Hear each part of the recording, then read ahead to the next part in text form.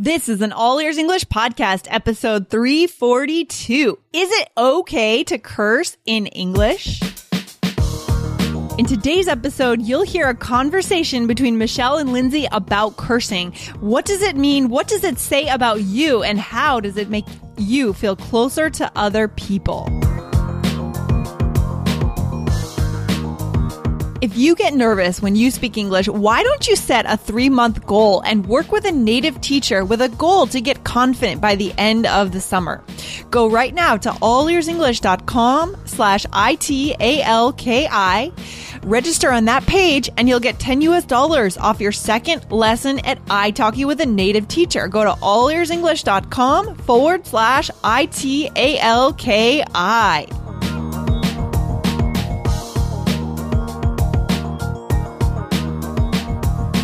Hey, Michelle, how you doing today? I am doing just great. Thank you. How's everything with you? I am good. I went camping this weekend and it was amazing, super relaxing and nice to be out in nature. So I'm good. Oh, that's awesome. I haven't gone camping that much, but I'd like to. Yeah. Anyway, so I have a question for you. Okay. What's your question? Do you use curse words? Oh, not very much. I try to avoid it. I feel like when I use them, I sound rude, you know? I don't know. What about you? Really? Definitely I try to avoid them as well, but sometimes there's no better way to say something than with a curse word. I don't know. I was thinking about this because last week we actually spoke about this presentation that I gave in my master's program. And, I was thinking about how people have become kind of desensitized to curse words over the years, Oh, really? What does it mean to become desensitized to something, Lindsay? Yeah, that's a good vocabulary word. So it means that you're no longer sensitive to something. You don't feel the impact of something anymore. Right. So it's kind of like, now if you hear a curse word, to me, it's almost like I don't hear it. I don't know. I don't know how it is for you. Interesting. But I feel like, it's just used so much today, different curse words. And I feel like, I don't know, society has become so used to them that normally if I hear a curse word, I really don't think too much about it. That's kind of what this presentation that I made in my master's program was about how it's no longer shocking to use curse words. Do you think so? Do you agree with that? Yeah, I guess it depends on what kind of neighborhoods you're hanging out in and who you're around. But I think in terms of the general media, probably we hear curse words much more than before. Yeah. Yeah. So there's actually a comedian. His name is George Carlin. He's a pretty famous American comedian. Unfortunately, he passed away. But he actually made this list of 7 words you can never say on television. Okay. And they're pretty offensive words. However, one thing that I noticed is as I'm watching TV more, especially cable like HBO and, pay-per-view, things like this, they use the opportunity to actually say these words. And I'm not going to list the words, like I said, but it's just become so much more of a part of who we are as a society. And I'm not quite sure why, but it's interesting how language changes over time. And that's part of what my presentation was about. A lot of language can change over time, but I think definitely curse words fall under that umbrella. And, because in the 70s, I think it was in the 70s, he came out with this list. And now you're seeing, on TV, words used. Curse words used. So, they're continuing to be, it's changing. I mean, the culture changes, right? The words that are acceptable and what those words say about us changes over the years. Okay? Right. Exactly. And I think back, I don't know if you watch the show I Love Lucy. But no, I never watched that, but that was famous in the 50s and the 60s, wasn't it? No, yeah. And, actually, the word pregnant, they couldn't even say the word pregnant on TV at that time. Oh, really? Yeah. Oh, that's interesting. Yep. Wow. And the word, and Lucy and Ricky, they were a married couple and they showed them sleeping in separate beds. Yeah. And so you think, okay, so that's in the 50s, and you think to today, and you can definitely say pregnant. You can definitely sleep in the same bed. So, over time, things have changed. So I wanted to talk a little bit more about curse words, because I think that's a fun topic. So, I mean, when is it okay to curse? I don't know. I mean, for me, I try to avoid it all the time. I guess it depends if I'm spending time around people that do it a lot, I suppose. But still, I don't know that I would. I don't like to hear myself curse. Mm-hmm. I sound like a goody again, but I don't know. No, you sound fine. Or maybe to curse to yourself. Like sometimes I curse under my breath, right? To myself. That's a good expression for our listeners, I think. Under your breath. What does that mean, Michelle? That means you just say it kind of quietly, or so that nobody else can hear. Yeah, exactly. Yeah. So that's when I curse, is just under my breath to myself. How about you? Yeah, definitely under my breath. And I mean, yeah, if I stub my toe or something, I'm going to let out a big old curse word probably. Right.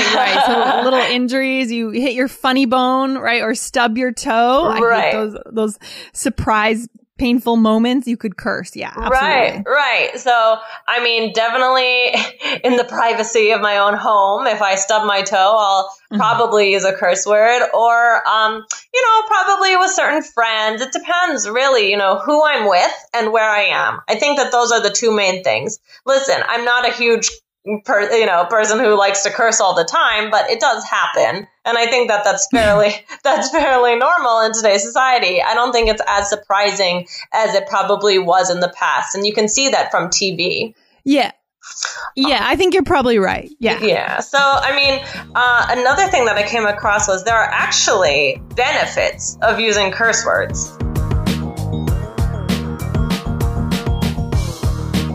If you want to get your pronunciation and grammar mistakes corrected immediately, don't ask your friends because they won't correct you. You need a native English teacher, and you can find one online in seconds. You have 400 native English teachers to choose from. If you go to italki, go to allearsenglish.com/ITALKI, and you'll get $10 off your second lesson at italki. Go to allearsenglish.com/ITALKI.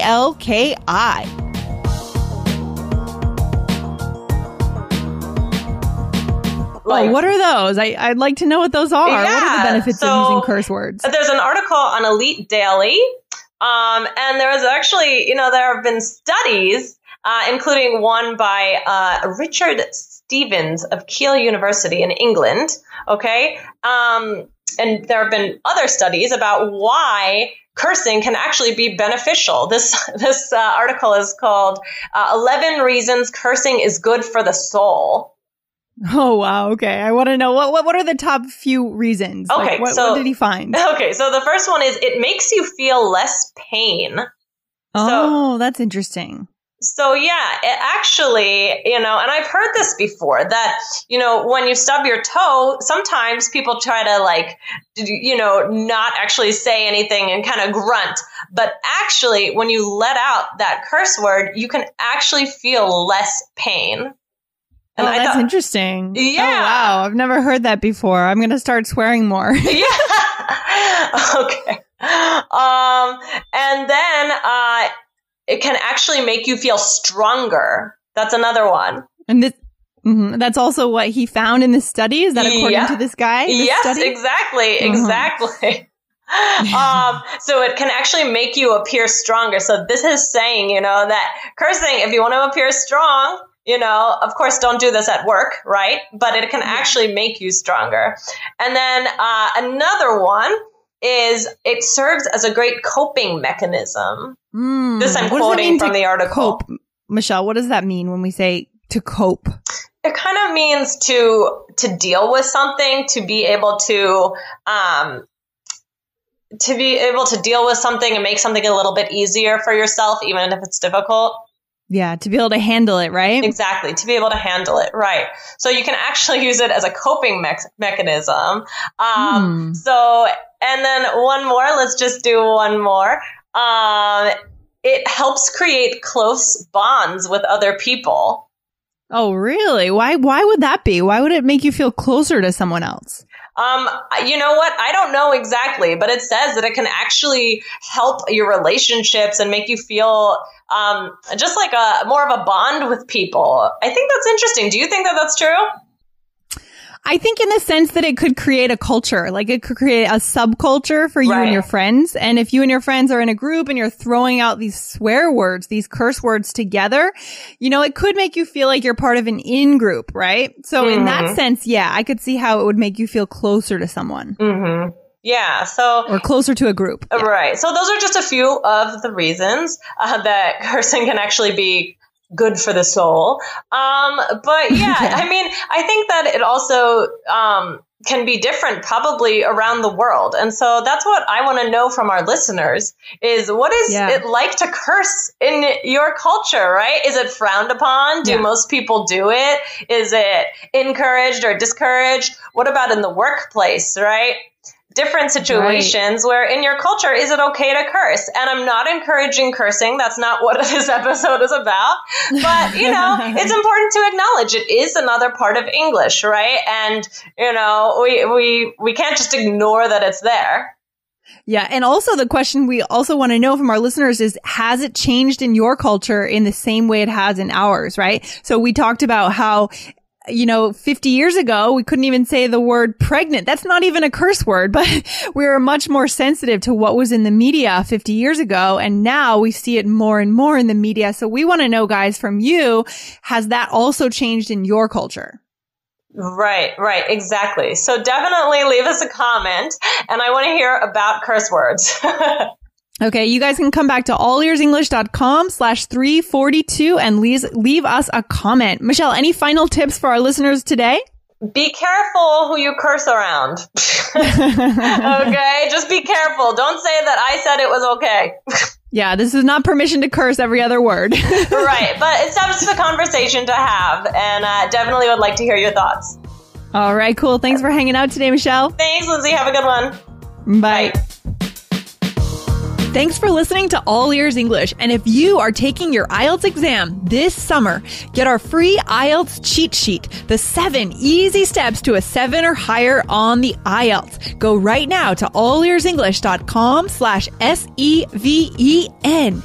And if you believe in connection, not perfection, be sure to subscribe to the All Ears English podcast on your smartphone. See you soon.